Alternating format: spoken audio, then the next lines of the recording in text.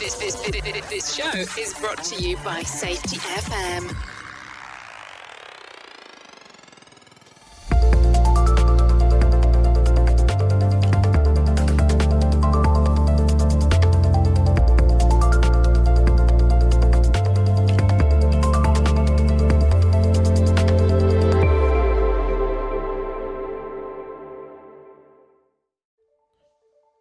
Hi listeners, this is Brent Sutton. Welcome to the 83rd episode of the Practice of Learning Teams podcast show. On today's podcast, I'm joined with my colleague Diane Achan, and we catch up with a friend of the pod, Rosa Antonia Carrillo. In episode 45 of the pod, I called Rosa the First Lady of Safety Leadership, and that title is true today as it was last year. Her 2019 book, The Relationship Factor in Safety Leadership, is a great reminder about the need to humanise safety and the core 8 beliefs about human nature that are common to leaders who successfully communicate that safety is important whilst meeting business results. In today's pod, we talk about how things have changed or not changed over the last 12 months, and we get some special insight into Rosa's new book titled Safety Leadership Strategies, being released in 2023. So please sit back and enjoy this extended episode of the pod for the holiday season with Rosa, Diane, and myself. Welcome everyone, and today is one of our special holiday season podcasts, and I'm joined today for the second time from Rosa Carrillo, and the author of The Relationship Factor in Safety Leadership, about achieving success through employee engagement. And also for the first time, I'm joined by my colleague, Diane Achan as well. And I thought this would be a great opportunity to have a chat with you, Rosa, about how things have changed for you during the pandemic. Because, you know, when I look at your book and I think about what you wrote in 2019 about what we're facing today, how just important that engagement with our people, our frontline people is. So how's it all been going for you? Well, it's good. The pandemic was tough. Reading every day about how much people were suffering, especially our healthcare workers and the people who couldn't get the right kind of medical care for various reasons. It was very, very tough. And the silver lining for me was Zoom. Suddenly I was meeting people all over the world that I would have never have gotten to meet. I was asked to present virtually in places where they wouldn't have asked me to present because they couldn't afford to fly me out there. It was a fantastic opportunity, and I felt much more globally connected as a result of that experience. So the isolation turned into a plethora of new relationships. It was wonderful. And isn't that great how we can see an opportunity, even, you know, when things are in that sort of deficit model, that there's still an opportunity. And of course, you know, I'm super looking forward to actually meeting up with you in late January when we're in LA, because it's going to be my first sort of post-pandemic tour, and catching up with the likes of, you know, Tom McDaniels and Todd Conklin and Eric Honagel and Jeff Lithen, just a whole grade of people. And I think, you know, I agree with you. We've forged a whole lot of relationships over the last 2 years. Yes. And to finally meet in person just is really like the icing on the cake. It is, isn't it? I did a session in person with someone that I'd only talked to on Zoom for 2 years. And we saw each other. We embraced as if we had been, you know, closest of friends for years. That's right. Otherwise, normally you'd be seeking some sort of protection order if that had happened in real life. So yeah, that's great. You know, it also really made me realize or become, I guess, more confident in my assessment that about the long distance connection, that it is possible to connect with people psychologically, and almost as the quantum theory would have us believe in entanglement and that we're not that separate. We only think we are. We're really quite connected. And all we have to do is let ourselves make those connections. So that was very exciting too. Yeah, and look, I think it's just a different type of learning. So I think, the things that we learn from face to face, the things that we learn remote are slightly different, but they can still both be very, very powerful. I I agree. I absolutely agree. Yeah. But a lot of people said, you can't achieve the same outcomes. And I think that's just evidence. If I think about Todd's works, that's just evidence of how resilient and adaptable we can be. Amen. Yeah. Yes, absolutely. There's a reason why we're still around. That's right. Exactly. So from your point of view, if you think about back to your book in 2019 about, the reasons you published it and the aspirations that you've had, what do you think's changed between then and now? What have been your thoughts about that? Well, I don't think anything has changed. It's still the same issues of lack of trust, lack of psychological safety, maybe and more pronounced since COVID, because we really heard a lot about the inequities with the indispensable workers, right, that had to go to work every day and risk their lives being exposed to the virus, and yet they are getting the lowest salaries. So we had to confront the fact that we really need every level of the organization in order to be successful. But I think that we still, and I heard from a lot of employees, frontline employees that were in that category, that people throw lunches for us and they call us indispensable workers, and they recognize us, but they don't really treat us any differently. They still don't listen to us. They still don't implement our ideas. So it didn't feel really true for them that we were appreciating their efforts. And I think that came through very clearly in the healthcare area, where nurses and doctors were at the front lines, risking their life every day, and not getting the kind of support, psychological, mental health, let alone resources. They were completely inadequately resourced. So we got an opportunity to really see where we need to step up if we're really going to live up to saying that people are our best asset, they're our most valuable asset. We certainly don't treat people that way. We didn't in 2019, and we really still don't. But I'm hopeful. Because one of the things that happened during the Great Resignation was that people began to realize, oh, I might have to start to treat my staff a little better, because there's not an unending supply of people that are willing to put up with these conditions. I don't know if you guys experience that at all on your side of the Look, we've gone through these periods of obviously lack of resource.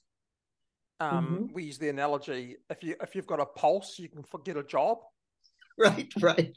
So and we're going through that period of what we call hyperinflation, where cost of living is going out of proportion, and governments are trying to put a brake in the economy to try and bring it back down. But also, even just that language that of people are the biggest assets. For assets are things that can be brought, assets things that can be sold, or assets can be disposed of. And it's really it's not the best word, but it's about the closest they come to. I agree, because during the pandemic, it simply reinforced that systems are brittle and humans are adaptable. And everyone did the best they could given the high level of uncertainty. Yes. And I think a lot of people are fatigued around uncertainty, and they are looking for that certainty. And if I think about your work, engagement actually helps give us certainty because we Yes, feel it is. belonged. Yeah, and well, I think we've learned a lot. People are talking about it a little bit more about the need to belong, inclusion, psychological safety. The other trigger right prior to COVID and even during COVID were the Black Lives Matter protests that spread across the world. And we got a lot of support all over the world because the US isn't the only place where these inequities exist, although we role model them for the rest of the world, but unfortunately they exist everywhere. And I that was another little ray of light because suddenly the whole diversity and inclusion movement came to the forefront, and a lot of companies began to put efforts into looking at how can we make our organizations more diverse, more equitable, and how can we give more opportunities. So that's that's really powerful, and I think what we need to be able to do is sustain it going forward. So the principles in my book that I talked about, which is really the how we think about human nature, what we believe in, what is our philosophy about people. It goes back to theory Y and theory X. Do we believe that people are willing to contribute, that they will contribute the best of their ability when asked and when treated correctly? Or do we believe that people are basically lazy and will try to get away with anything that they can?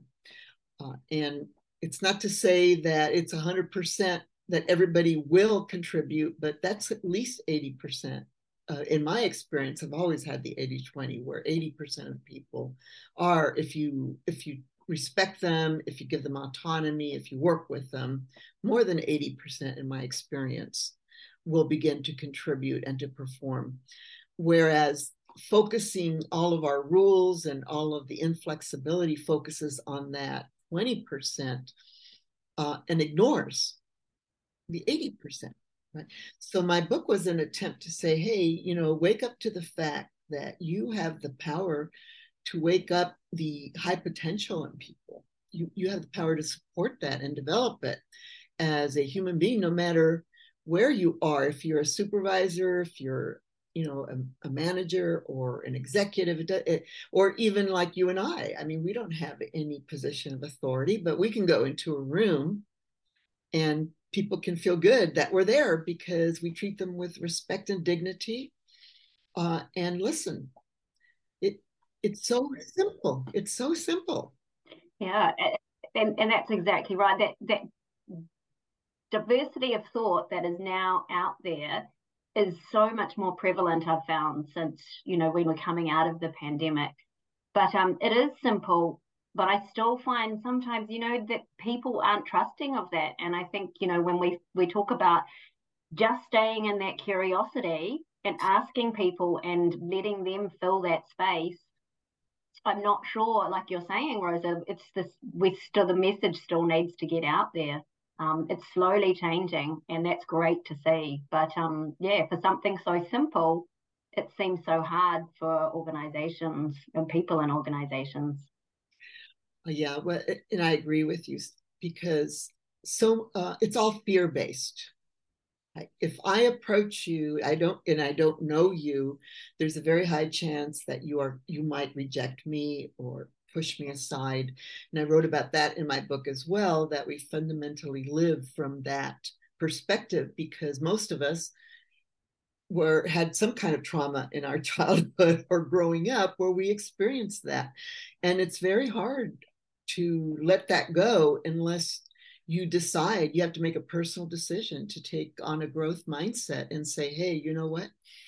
I'm going to have to take a risk if I really want to become a leader or make a difference or accomplish more in my work. And I really tried in my book to encourage people to experiment and take those steps and by giving them the science behind it, the neuroscience. There's a lot of evidence out there that we have these superpowers to connect with others that we don't use because we're afraid to. Absolutely. That fear element, isn't it? Like people would prefer to stay in the fear than learn and improve sometime, because that anxiety and that threat of not allowing ourselves to be vulnerable. Yes, and that's why our two big stars, Brene Brown with her work in vulnerability, is 51 million views of her video. Women are in the forefront. And then we have Amy Edmondson, talking about, what it is that we're afraid of, which is to look ridiculous, to look stupid. And why are we afraid of that? Because we've experienced it so much in the past. So there's a lot. I don't get upset with people anymore. I just take a breath and say, all right, this person just isn't ready to take that risk. And I have to look for clients that are ready, because nothing's going to happen unless you're willing to take that risk. Yeah. And you're in that space too, Rosa. You mentioned Renee and Amy Edmondson, but you as well in terms of your book and your insights. So thank you. Well, thank you for that. And just that conversation, I think management gets confused sometimes about the difference between supporting workers and work groups versus managing. And, what I've seen is that if we can get a core number of the people in a work group exhibiting this cultural practice of asking better questions, or, being more open, it's really interesting how the rest of the group actually gets pulled up as a result. What do you mean the risk gets pulled up? Well, the rest of the group. So if we implement some sort of new way of doing something, for it to become embedded, we need people that are going to lead it and be involved at that front line. Yeah. And even the ones that are staying back and are just questioning it or not feeling comfortable, once that becomes that common cultural practice, I see. They want to belong. Yes. And that's the whole thing, that you just have to get the influencers going on it, because then everybody does it to belong. It's a human nature, right? Yeah, and then it just becomes the normal way we do things around here. Yes. And I think the word civility is becoming very popular, because really all we're talking about is being civil with one another. I'll tell you, I'm talking about this all over the place, and I say, okay, here's a really practical approach. Say good morning when you see someone, and look them in the eye, use their name, ask them how they are, and you will begin to transform your culture. Mm-hmm. Why? Because people start to feel that you care about them. And if they feel you care about them, they start wanting to support you. And then that's when the vulnerability comes in. Are you willing to say, hey, I really need your help on this, or I really need your support on this. I don't have all the answers. That's the next step. And then people they start jumping in. It's human nature. Yeah. So I think, how do we get organizations to support that rather than feel that they have to own it or manage it? Right. Yeah, that's a big weight on your shoulders if you have to manage it or own it, right? I have so many safety professionals. I can't go out there and ask people what they need or they want, because then they end up asking me for things I can't give them. And I don't want to have to say no, or they asked me for $1,000 ergonomic chair. Where the heck am I going to get $1,000 ergonomic chair, right? And so beginning that education, that really, it isn't giving them the ergonomic chair that is going to change the culture, because you could give out 1,000 ergonomic chairs tomorrow and not change a thing.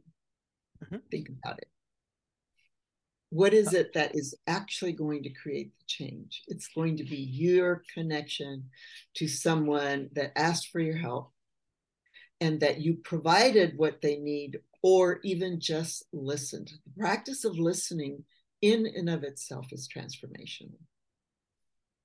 And the thing is, that whole thing of, we call it, storytelling. Mm-hmm. Storytelling is embedded in every culture around the world. You can cross cultural barriers through the notion of storytelling. Absolutely. What made you think of storytelling? Because people say to me, I struggle on how to start a conversation. Mm-hmm. And we say, share a story. And for instance, I don't know if you've seen the work we've been doing with Jeff Lith and Todd around our 4Ds concept of how to trigger work conversations, asking people, in the work that you do, can you share with me a situation or a story when it didn't make sense to you? Can you share something with me when it was harder than it should have been? Can you share with me something when it's different from what it should be? Or share with me something that didn't feel right? Yes, those are great questions. And they'll share lots of stories. They will, right? And I guess that's what, you said, Rosa, like we want to connect with people. It's the relationship factor. And we're wired to connect with people. And we've done it through centuries in terms of stories. And, yes. It's almost a lost art, being able to take the time to listen to someone's story and share stories to find that connection. Yeah, maybe it's part of that. You compare yourself to others, like, oh, I could never tell a good story, or I don't have any stories. People don't realize that stories are really sharing personal experiences. You could tell a story about how your mother made you breakfast and that felt good, or maybe she didn't make you breakfast and that didn't feel good. But it's the concept of we're not good enough. So for me, it goes back to a lack of self-confidence, lack of self-esteem, the fact that a lot of our people that step into supervisor or management positions didn't have the kind of recognition, belonging, respect that they deserved. And so it becomes very hard to give it to others.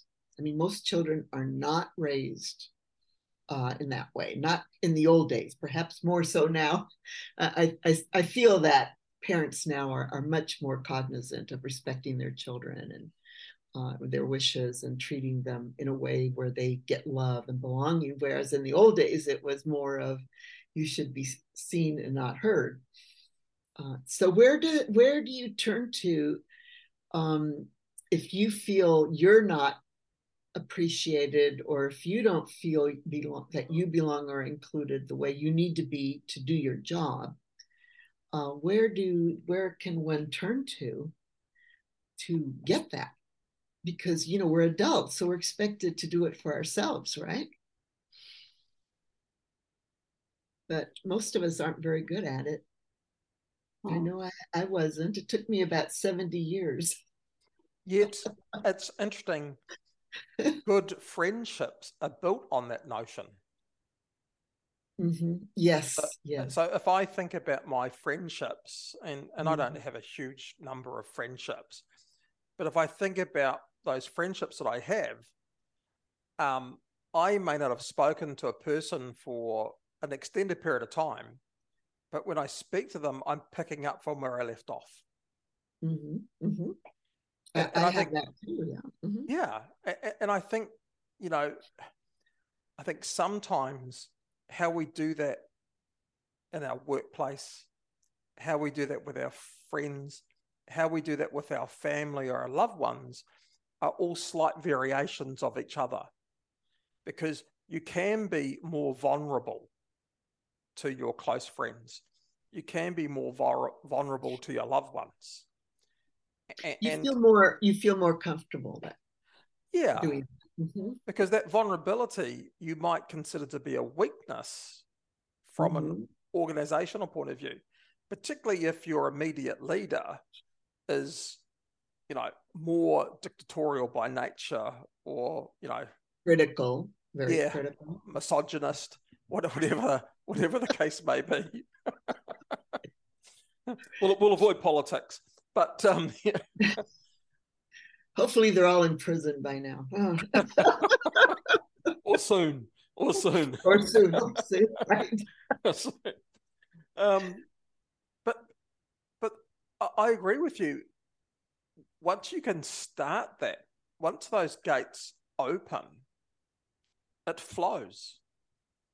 Yeah, it does. It does. And we have a concept, we call it the Trojan mouse, which is getting that little voice to start. And that little voice becomes a bigger voice over time. So it's not practice. about, absolutely, and reflection, because reflection really is that key sort of component. So, and I'm always surprised about when I meet a group of people for the first time. We always judge, and I'm always surprised, continue to be surprised about the ones that did a lot better than what I perceived or thought. And I shouldn't be surprised anymore, because you look for that light bulb moment in their eyes. And once that connection has been made, it all starts just to open up. Yes.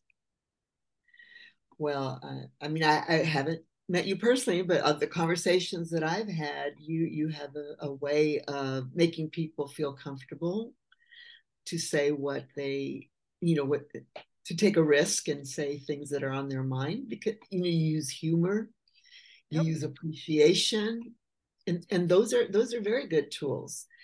And and if you don't have them naturally, you have to practice. I remember one day, because I still feel I am shy, but I've grown to reach out more. And it happened one day when I walked into a room for networking, and those are things that I absolutely dread, right? You're going into a room to network, and the last thing you want to do is walk over to a group of people that you don't know, and they seem to be having a great conversation. And so it dawned on me that I could look for the people who were also alone and gather them and make a group. And why didn't I think of that sooner? It gave me a role, which was to make other people feel included and belonging. And I made myself feel included in that way. But well, for me, a seminal book is one that you may be familiar of, Humble Inquiry. Yes. Good one. Yeah. But you're right, it requires practice. It does, and resilience, although that's such an overused word, but I mean, you just have to keep getting up, and the people that end up winning are in the Olympics are the ones who lost a lot of times, but that kept going until they won. And I get lots of inspiration from listening to people like that. But I have to admit, it's exhausting. And sometimes I just want to say, okay, I'm done with that. I don't want to struggle anymore. Do you ever get that way? Yes, more often than what people think. But for me, these podcasts are a part of good therapy. Yes, they are. So thank you. With people. Yes, absolutely. Yeah. Great. Now, so you have a new book coming out sometime next year. Yes, I do. I'm very excited about it. It took a long time to finalize the title, but it's Safety Leadership Strategies. How leaders bring out extraordinary results from ordinary people. One of the main points was that what we expect from people, they live up to those expectations, they perform according to those expectations. And so as a leader, what I have to do is work on my perceptions of clearing the bias, of listening with more intention, following up on people's ideas and conversations. So it's all about me working on myself, and in order to become a better leader, that it's not a people problem. It's not external, it's internal. and that it takes a certain kind of person to be willing to take that on, because it's not easy. It's not easy to take on that kind of responsibility. But the people that are willing to do it get great benefits in terms of the performance in their organizations. There's lots of stories behind that. There's lots of stories available of how that works. And I think that's, great leadership, isn't it, Rosa? Those ones that are, willing to be prepared to look into themselves and say, well, what do I need to do? What are my biases to change? That's the difference, I think, from just being a good leader to a great leader. I know Yes. the ones that I look back on and I go, well, these are the leaders that really impacted me, were ones that were so attuned and were so giving of their time. Yes, and they're extraordinary listeners.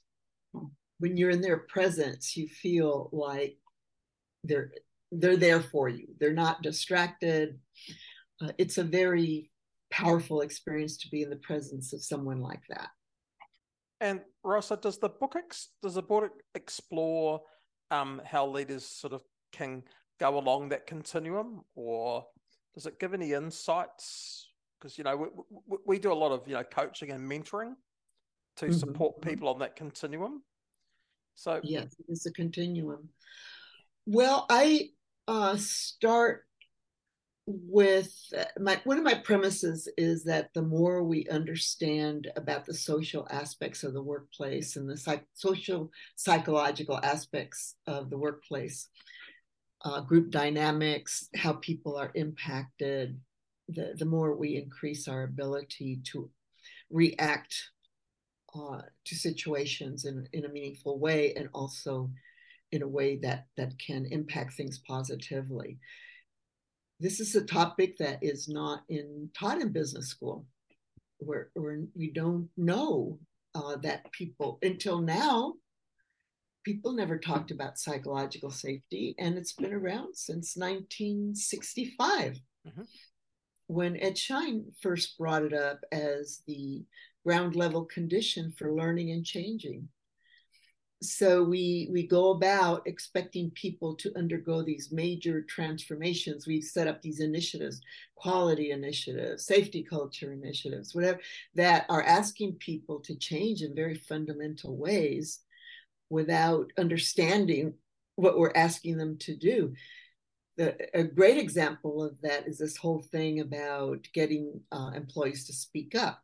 So I go into great detail about what you're asking someone to do when you ask them to speak up, which is overcome a tremendous fear of rejection that they've had probably all their lives. And yet you've probably overlooked the fact that they are not listened to at work. So why would they speak up when managers aren't listening? That's why for us, the whole notion of a learning team is more about workers being able to speak in, because they're speaking in as a group. They're not needing the permission of the organization to speak up. And most of them are going like, that's your job to take care of those problems. It's not my job. You're getting paid to take those risks. I'm not. And how often do you see a supervisor or a manager speak up, or even an executive speak up in their group and say, hey, you guys are on the wrong track? That I have to wait a long time to meet somebody who'll do that on the executive committee level. Well, they have a saying, is it called career limiting? Yes, it's career limiting. And I should know, I've gotten fired frequently. One of my mentors, I don't know if you've ever heard of Peter Block. He wrote Flawless Consulting. I mean, he's very, very successful, very well-to-do. And he said to me when I was a student, he said, you have to aim as a consultant, you have to get fired at least twice a year. Otherwise, you're not doing your job. Your job is to say what nobody else will say. And that takes a lot of guts. It takes a lot of guts to do that. I would agree, because I don't know how you feel, Diane, but a lot of the work that we do, our job is to get out of the organisation, not necessarily embed ourselves in for life, is to actually help them understand what does sustainability look like. And it's about identifying those that can then coach and mentor others to sustainability. So it's, for us, an engagement is how we create our exit plan. Mm-hmm. Mm-hmm. So my book too covers, how do you get yourself to a place where you can speak up without all of the anxiety that accompanies it, because that becomes you reach a point of burnout, and I was there in my 40s as a consultant. I was burned out because I had to. It's like a struggle with yourself. You should speak up. You should speak up, and then you either don't, and then you feel bad about it, or you do, and you get negative feedback. So that's kind of another aspect. Another aspect of my book is how people of color, there's a hierarchy of who's listened to and who's not listened to, and women of color are at the bottom of the hierarchy, with Black women being at the very bottom. I'm a Latina, so I'm right a little bit, not much, but a little bit above that. And I got a lot of insights reading that research because, and give myself some credit, I had to overcome a lot of socialization to begin to speak my mind. And I know a lot of my Asian colleagues tell me about their socialization process. Even though they are more outspoken than Latinas and Blacks, they still have to go through that same thought process of overcoming the fear. Think about how much human potential we lose in organizations due to that constraint of how much time people spend weighing up. Should I say this? Should I not say this? I'd say a lot, but it's something that organizations either can't measure or don't want to measure. It's one of those classic null sets, isn't it? Well, I spelled it out in my book. I said, if someone like myself, I can say that I'm intelligent because I went through the universities and I passed all the tests. So I must be intelligent, okay? Creative. I'm a creative person. I've been publishing in the business world since 1993. If people won't listen to me, who else are they not listening to in their organizations? And because I'm not saying woe is me, I'm saying you guys are crazy. Mm-hmm. You are missing out on what I mean, it'd be impossible. If we did the iceberg, probably all the people they're not listening to are below the waterline, right? I find it quite interesting, having moved away from being, so I decided for a long time just to do consultancy, and then I decided to move back into being an employee because I really wanted to have part of that ownership.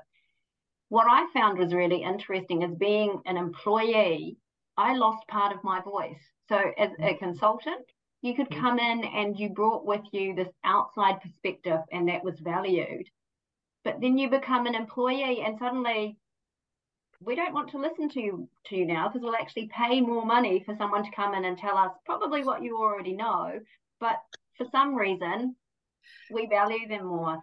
And I think that's, when I think about that experience, that bias, that almost subconscious belief of organizations just inhibits so much potential in that element. And, I did get frustrated. I left, to be honest, because I had no voice in that space. So, yeah. And you're another good example of somebody highly intelligent that's being underutilized. Yeah. Start talking about the underutilized resources in your organizations. How much is that costing your organization? And a great example, another important chapter in my book, is the importance of the health and safety function. generally they're not considered a core business process. So during COVID, they were in high demand, but a lot of people are saying now that COVID's over, it's starting to go back into the way it was before, where they're not being called into those meetings anymore. And when you're not part of the strategic conversation, how can you contribute strategically, Brent? Because then they tell you you have nothing relevant to say. You have nothing relevant to say, Brent, but by the way, don't come to the next meeting because you're too expensive. Yeah, but I think once again, safety in some ways created its own paradigm because it focused on being about compliance, about meeting obligations, about meeting duties, not about creating value, not about creating opportunities for improvement. It really put itself into that light of safety is something that you need to do rather than want to do. Well, it is something you need to do because of regulations and there are compliance aspects. And I would say that that's true because we socialized them people that way. We educated them in that way. So we're just kind of seeing the result of our but companies need to sell things to earn income and make a return. Yes. HR needs to pay people. There are a lot of things that we need to do, but things like sales and quality, they are seen as being a valuable component about how the business grows. Yeah. So, how do we turn safety from being seen in that deficit model? Well, from what you're saying is that the first step is for safety and health advisors to see themselves differently. If there's a large component of advisors who see themselves as compliance and that's their job, then I don't think they're going to change. But I come across a great many who see themselves as leaders, actually. And as I said before, leadership is a choice. Nobody has to call you a leader. You can begin to act like one whenever you choose to. And so I've met a lot of them, and they regularly feel excluded, unappreciated, unheard, because they are, I guess, labeled, right? Here's your corner over here. And then they don't invite you to the kinds of conversations and meetings where you could pick up the kind of information where you could contribute to the value of the organization. I mean, I just had an experience that really opened my eyes in that regard, even as a consultant. We have a budget for the project, right? And we were running over. So we had the project leader said, you can't go to those meetings anymore because we're not going to be able to sustain that till the end of the year. We have to wait till the new budget comes in. And suddenly I found myself unable to give any counseling or coaching because I didn't know what was happening in the organization. And I thought to myself, there you go. If you don't include people, then how can you expect them to make the organization better or contribute to innovation or any of those things?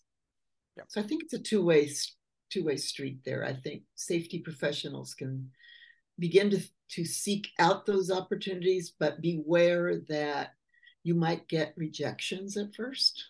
Sure, but that's the analogy that there's always a budget restriction when it's going right. There's no budget when it goes wrong. There you go. Yep. So where did that money come from? Do they have like a little box under the bed that they pull out?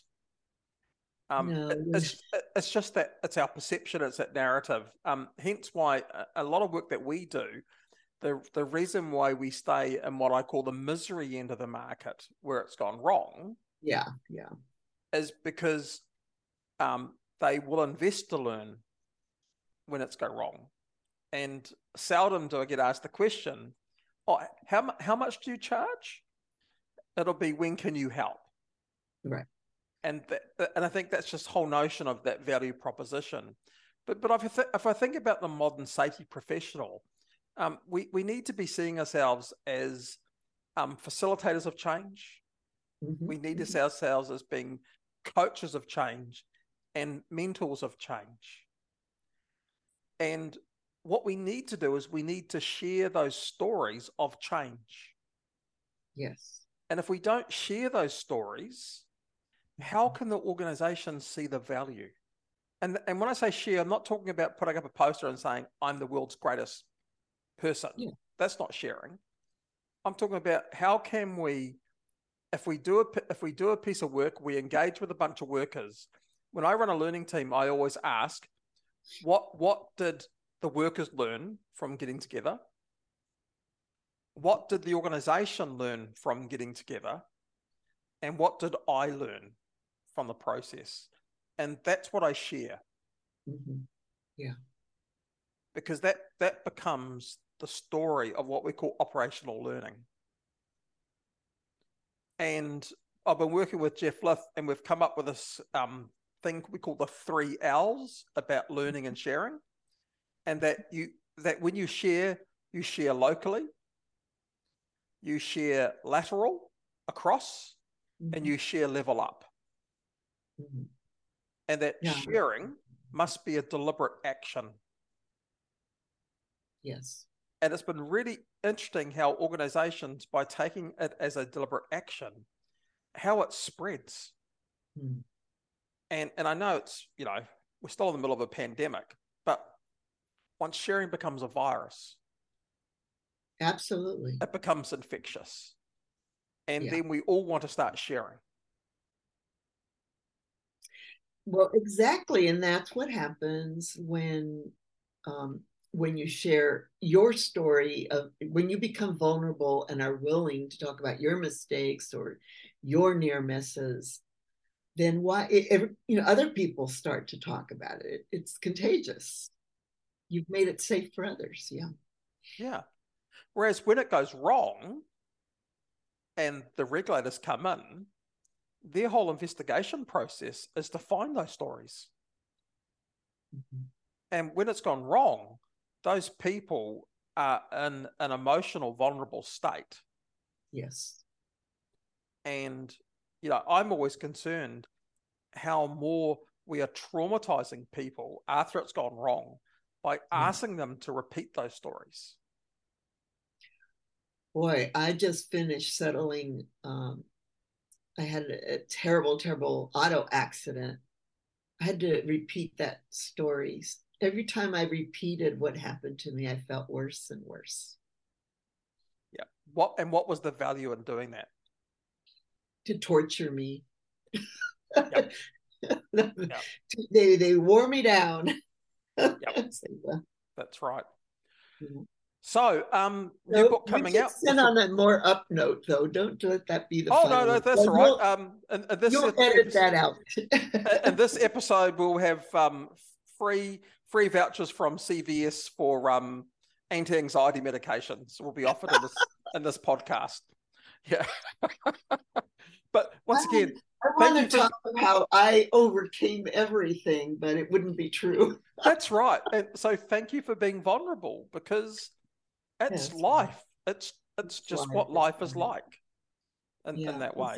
It's always a pleasure chatting with you and spending time. Thank you. Oh, look, hey, call it group therapy. Group therapy. It's 3 of us going out to 100,000 people. That's okay. It's our little secret. Well, hopefully somebody will hear it and say, well, if they can live with it and move on and be successful, then I can do it. Absolutely. There's this saying, look, that's crazy at a whole different level. We're good. So, Rosa, once again, look, thank you very much for spending your time today. Lovely catching up. Looking forward to seeing you in January, late January. Yes. This episode's going to go out as part of our holiday season. So it's going to be great. And please carry on with your great work. It's really Oh, inspirational. thank you. And you as well, you both. Great I'm spending looking time. forward to reading the new book, Rosa. Oh, thank you. Looking forward to seeing it myself.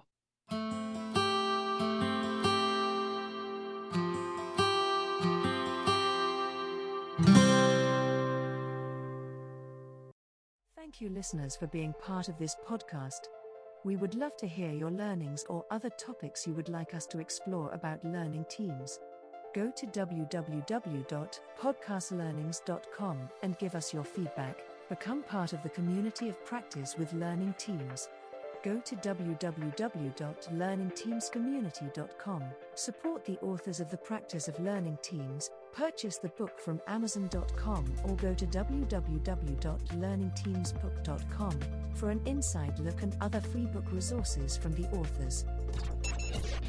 The views and opinions expressed on this podcast are those of the host and its guest and do not necessarily reflect the official policy or position of the company. Examples of analysis discussed within this podcast are only examples. They should not be utilized in the real world as the only solution available, as they are based only on very limited and dated open source information. Assumptions made within this analysis are not reflective of the position of the company.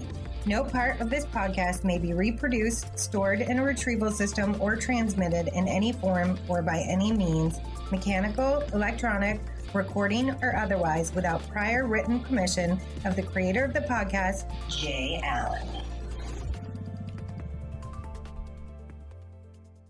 Welcome to Safety Differently Merchandise, the premium sponsor for the Practice of Learning Teams podcast show. Our curated lines of inspirational clothing, headwear, cups, stationery and more, at Safety Differently Merchandise, is befitting of your Safety Differently journey. I am Arthur Taylor, Chief Designer. I have spent decades on Savile Row, and honored to bring my talents, for all fine purveyors and devotees of HOP, Learning Teams, Safety Differently, Safety 2, and the New View. Please visit the store, and purchase our fine goods at safetydifferentlymerch.com. And now, back to the show.